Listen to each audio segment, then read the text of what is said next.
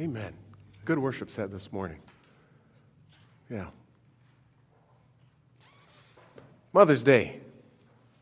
We sent out a midweek email with a question for you guys to think through, and hopefully it's not too hard a question to answer. But what is one thing that you learned from your mom, and are you still doing it? One thing. I know we could probably all say there's a whole ton of things. Let me list them off. But this morning, we're going to start with a little community dialogue and actually have you guys answer that question. One thing that you learned from your mom, and are you still doing it? Now, I knew this question was coming, so I figured I'd answer first just to break the ice. When I was in junior high, I think, early junior high, my mom was going to be doing a fair amount of traveling, so she decided to teach each of her kids, myself and 3 sisters, specific meals to cook. You guys like, I can cook. She taught me 3 meals: spaghetti, hamburgers, and huevos rancheros. And I tell you what, I love spaghetti, hamburgers, and huevos rancheros. Abby's like, yeah, if he ever has a choice, James, what should we have for dinner? How about spaghetti? What do we have for breakfast? Can I make huevos? So I am still doing it. I deeply value my mom teaching me those things. What is one thing that you learned from your mom, and are you still doing it? Yes? Creamy tomato soup? Very nice. When you're having it, please invite me over. Don't touch the hot burner. Fantastic. Dolores? To clean out all your jars with a scraper and get every single bit up. Okay, good. Clean out all your jars. I'm never going to do that when I grow up, but guess what I do? You clean out all your jars with a scraper. Very good. Dorothy? She taught you how to run a sewing machine, and I know from all the things you fixed for me that you are still doing that. Very good. Yes? My mother was a very calm mother, and you have to understand I had 2 older sisters that died in early childhood and infancy. Okay. And when I was a teenager, I asked her why she was always so relaxed. She was never overprotective, and her response was, she laughed at me first, and then she said, how could I ever watch you closer than God does? Oh, wow. Wow. And I have never forgot with my own children that God is watching them way closer than I ever could. Yeah, very good. Very true. Drew tears from your daughter. Yes? My mom has a great way of just deriving so much joy out of small things in life, and she's taught me that, and I try really hard to do that. Very good. Taught you to find joy in the small things in life. Yeah. Taught you how to be compassionate. Very good. Christy? The only thing anyone can ever hold against you are the things you're trying to keep hidden. You just are honest about everything that they can't hold against you. Very good. Very good. Good truth. Yes. My mom always said, if you don't have something nice to say about someone, don't say anything at all. Any other moms ever teach you that? Yeah, well, we'll see if you, yep, nods. Okay. Yeah, are you still doing that? Good question. Susie, I saw your hand going up. Beauty is as beauty does. Very good. I like it. I like it. Good. Other things. Yes, Whitney. Okay, good. Doesn't matter if other people like you. Only matters if you like you. Miss Marlene, what's one thing your mom taught you? Love. Good. Very good. Jeff. Eat your veggies. And clear your plate. Good. Good. Jenny. If you don't have time to do it right the first time, when are you going to have time to do it over again? Oh, very good. Very good. Yes. Be yourself. Be yourself. Don't give in to peer pressure. That's good. Very good. Others? I mean, the longer you talk, the less I will. Fair trade? Oh, look at all those hands. Debbie. I credit my mom for giving me a love of music. She used to be the church pianist here many years ago, and we had a piano in a double level house, and the piano was underneath, and she used to put us to sleep at night when she practiced. Very good. Very good. I like that. Dan?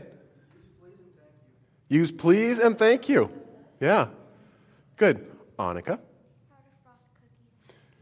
How to frost cookies and cupcakes. These are the important things. Yeah. Tia?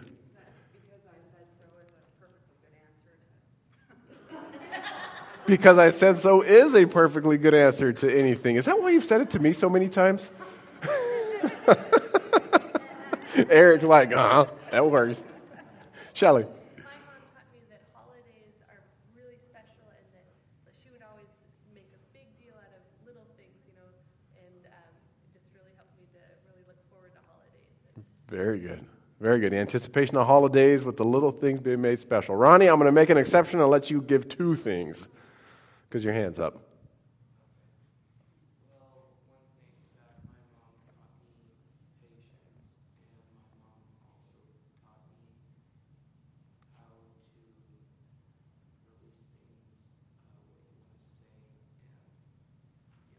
Very good. Patience and figuring out how to say the things you want to say. Dr. Dean. Don't call your elders by their first name. It is a good thing I didn't say yes, Orville.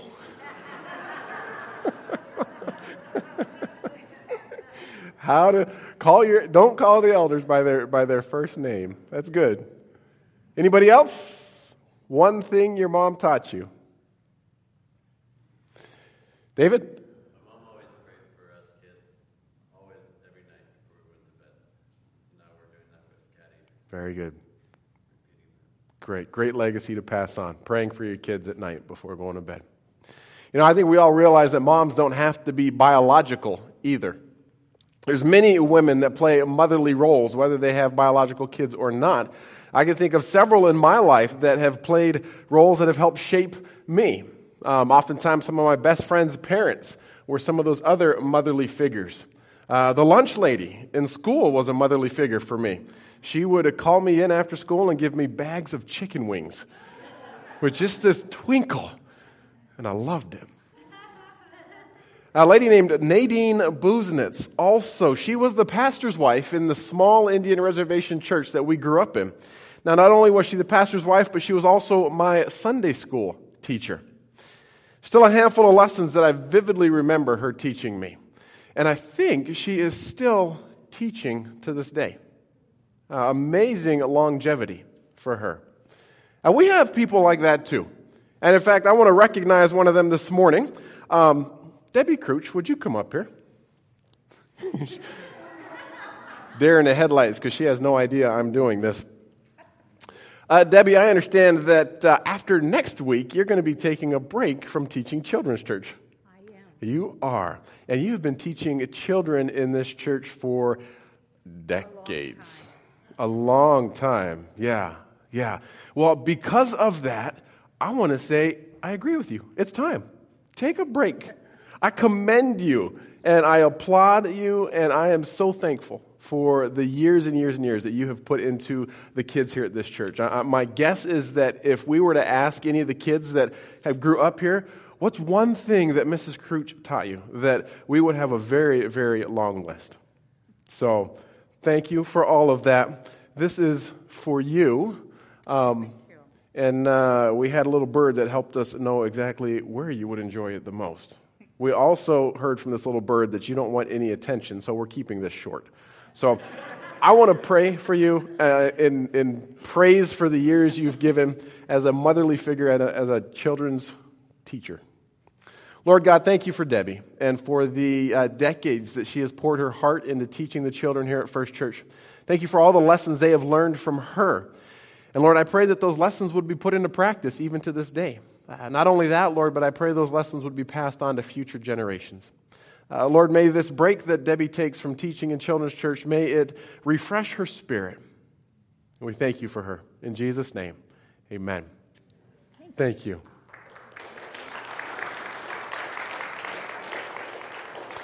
What did you learn from your mom? And what did you learn from those who have gone before you? That's really the question we're going to be looking at today.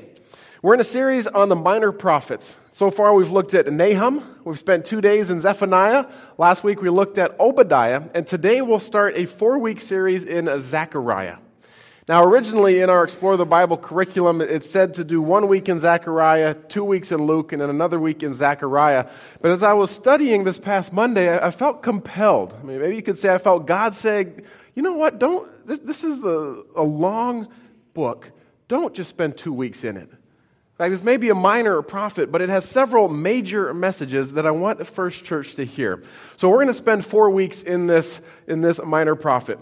I'll give just a little bit of history this morning, because the rest of the history will flesh itself out over the course of the next 4 weeks. Zechariah is the longest of the minor prophets, and it is a difficult book to understand. If you have read through it any time recently, maybe the word obscurity would come to mind. In fact, that's what the ancient church father Jerome said. He said of Zechariah, it is the most obscure book. Now, people throughout the ages have had trouble making sense of it. One medieval Jewish commentator said, nobody's going to know what this book means until the Messiah returns. So here we're going to try and tackle it. A little history of it. Due to Israel's sins, as is so often the case with the minor prophets, God allowed a neighboring country to come in and conquer Israel. So the Babylonian Empire came in and conquered Jerusalem in 586 BC. They destroyed the temple and they sent the Israelites into exile. You fast forward about 50 years and King Cyrus of Persia took over Babylonia. That's 538. And he began letting the Israelites return to Jerusalem, to return to their homelands, and they returned with the intention of rebuilding the temple. If you remember our series in Ezra and Nehemiah, some of this should be ringing a bell for you. So the first group returned to Jerusalem, and they started to rebuild the temple in 536. But there was some opposition from the locals, and it thwarted their cause. So a few years passed, about 16, and the prophet Haggai arose and he urged people to resume the temple rebuild. And this time he had another voice urging them with him. It was the voice of Zechariah. Most people put Zechariah's prophesying right around 520, which was a few years, just 4 years before the temple rebuild was completed, 70 years after it had gotten torn down. So Zechariah is prophesying about 5 years before the end of the demolition, or before the completion of the temple. And listen to how the prophet begins. This is Zechariah chapter 1, verses 1 to 6. In November of the second year of King Darius's reign, the Lord gave this message to the prophet Zechariah, son of Berechiah and grandson of Iddo. I, the Lord, was very angry with your ancestors. Therefore say to the people, this is what the Lord of heaven's army says. Return to me, and I will return to you, says the Lord of heaven's armies. Don't be like your ancestors who would not listen or pay attention when their earlier prophets said to them, this is what the Lord of heaven's army says. Turn from your evil ways and stop all your evil practices. Verse 5, where are your ancestors now? They and the prophets are long dead, but everything I said through my servant the prophets happened to your ancestors, just as I said. And as a result, they repented, and they said, we have received what we deserved from the Lord of heaven's armies. He has done what he has said he would do. Now, these verses summed up, could realistically be said, 70 years. Remember.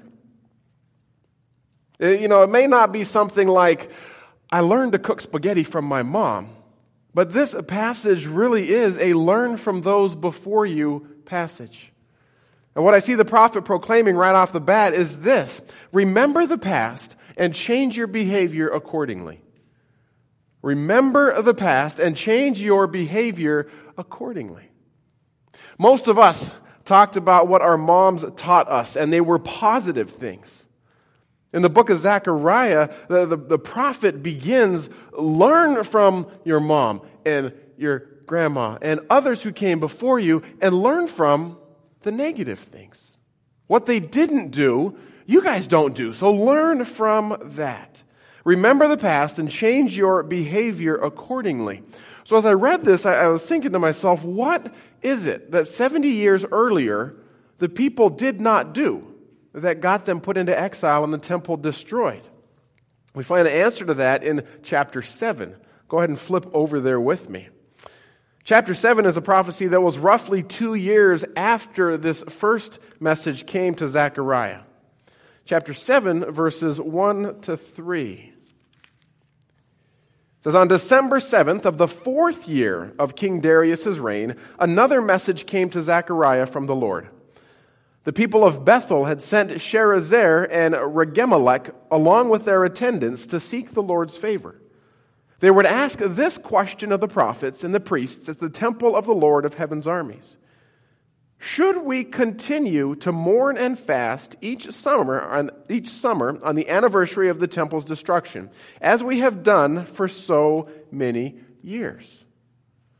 Now, on the surface, what I see is this. The people asking, all right, Lord, if we remember the past and if we learn from it, should we keep mourning and fasting to commemorate the temple's destruction?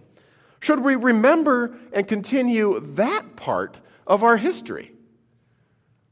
Now, as is so often the case, God takes that question and turns it into a question of intention, a question of heart condition. Verses 4 through 7. The Lord of heaven's army sent me this message in reply. Say to all your people and your priests, during these 70 years of exile, when you fasted and mourned in the summer and in early autumn, was it really for me that you were fasting? And even now, in your holy festivals, aren't you eating and drinking just to please yourselves? Isn't this the same message the Lord proclaimed through the prophets in years past when Jerusalem and the towns of Judah were bustling with people and the Negev and the foothills of Judah were well populated? I mean, who was that worship really for?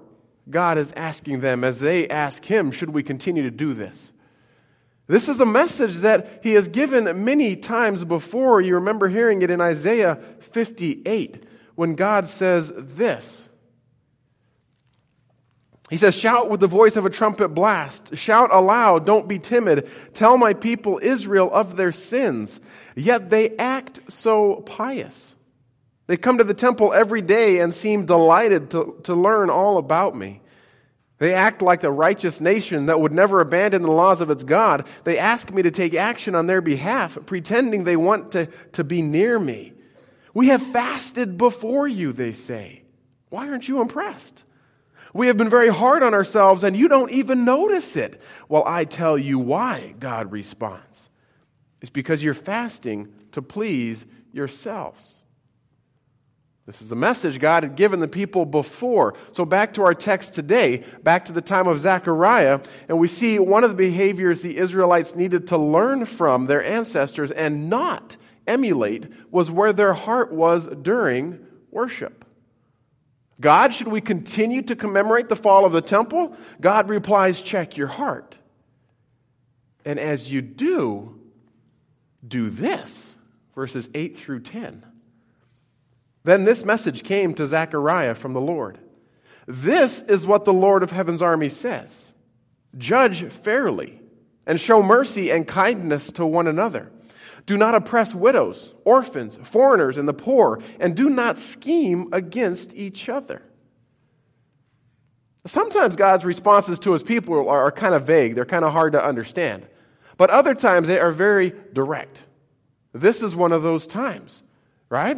Judge fairly, show mercy, be kind. Don't oppress widows, orphans, foreigners, and the poor. Don't scheme against each other. Why was God being so direct in His answer? It's because the ancestors 70 years earlier had not done that. Continuing on, verses 11 through 14, still in chapter 7. God says, your ancestors refused to listen to this message. They stubbornly turned away and they put their fingers in their ears to keep from hearing. They made their hearts as hard as stone, and they could not hear the instructions or the messages that the Lord of heaven's armies had sent them by his Spirit through the earlier prophets.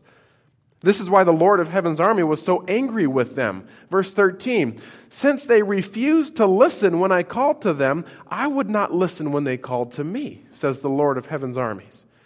As with a whirlwind, I scattered them amongst the distant nations where they lived as strangers. Their land became so desolate that no one even traveled through it. They turned their pleasant land into a desert. I mean, can you hear what God's saying to his people in Zechariah's time? Listen to what took place 70 years ago and learn from it.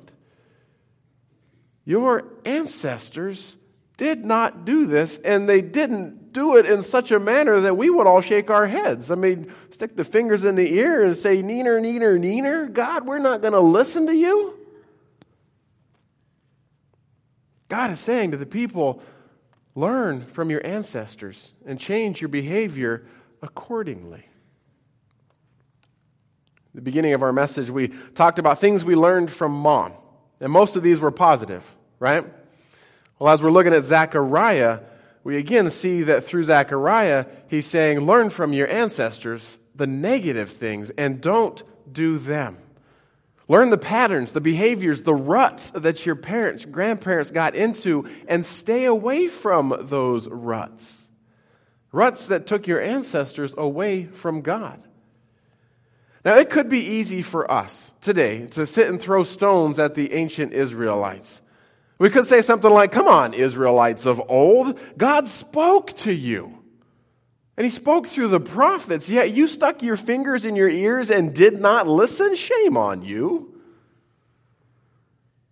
It could be easy for us to do that, but I've got to tell you, I'm not willing. I'm not gonna, because I may not stick my fingers in my ears personally, but there are still plenty of things in my own life that get me in a rut, that draw me away from God. Whether it's dates and deadlines or hobbies or just the busyness of life, there are things that I do that draw me away. And it's not uncommon for me to realize, wow, it's been quite a while since I've heard from God, felt God, sensed God. Have I been too stubborn, too lazy, too busy?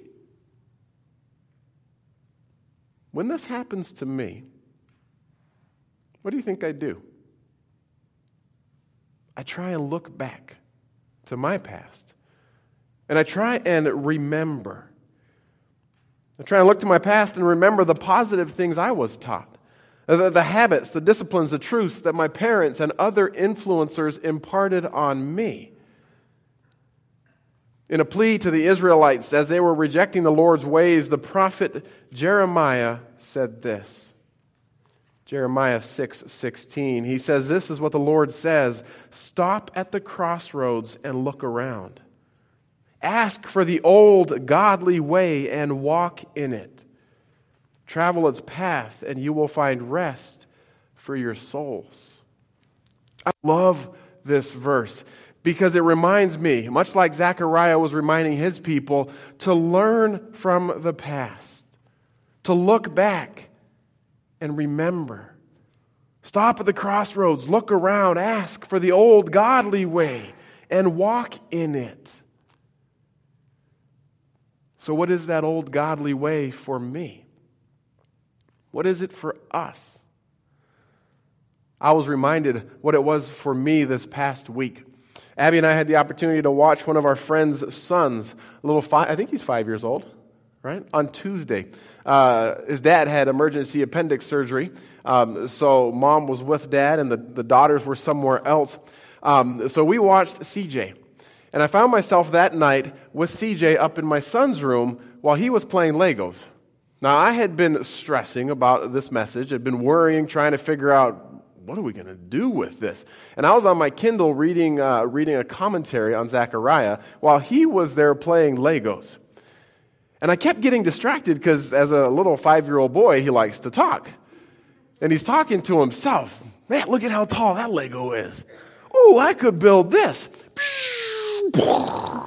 And in the middle of his Lego commentary to himself, I hear the sweetest, quietest voice.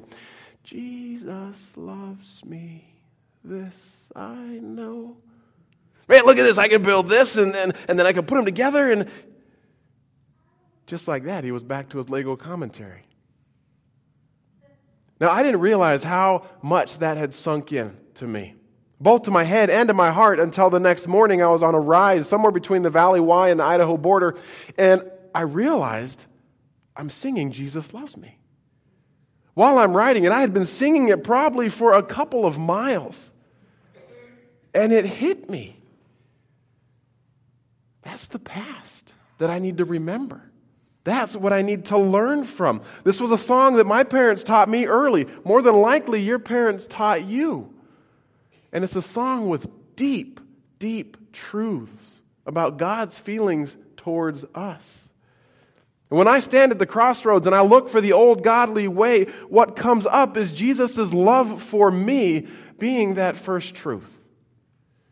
When I stand at that crossroads and look, Jesus' love for me and for us is usually what is the first thing to return. And then, maybe things that Mom taught me. The same things that God wanted to teach the Israelites. Be fair, be kind, show mercy, care for those who can't care for themselves. Don't be sneaky. And yes, we should do these things, but ultimately we'll do them based out of the fact that Jesus loves us.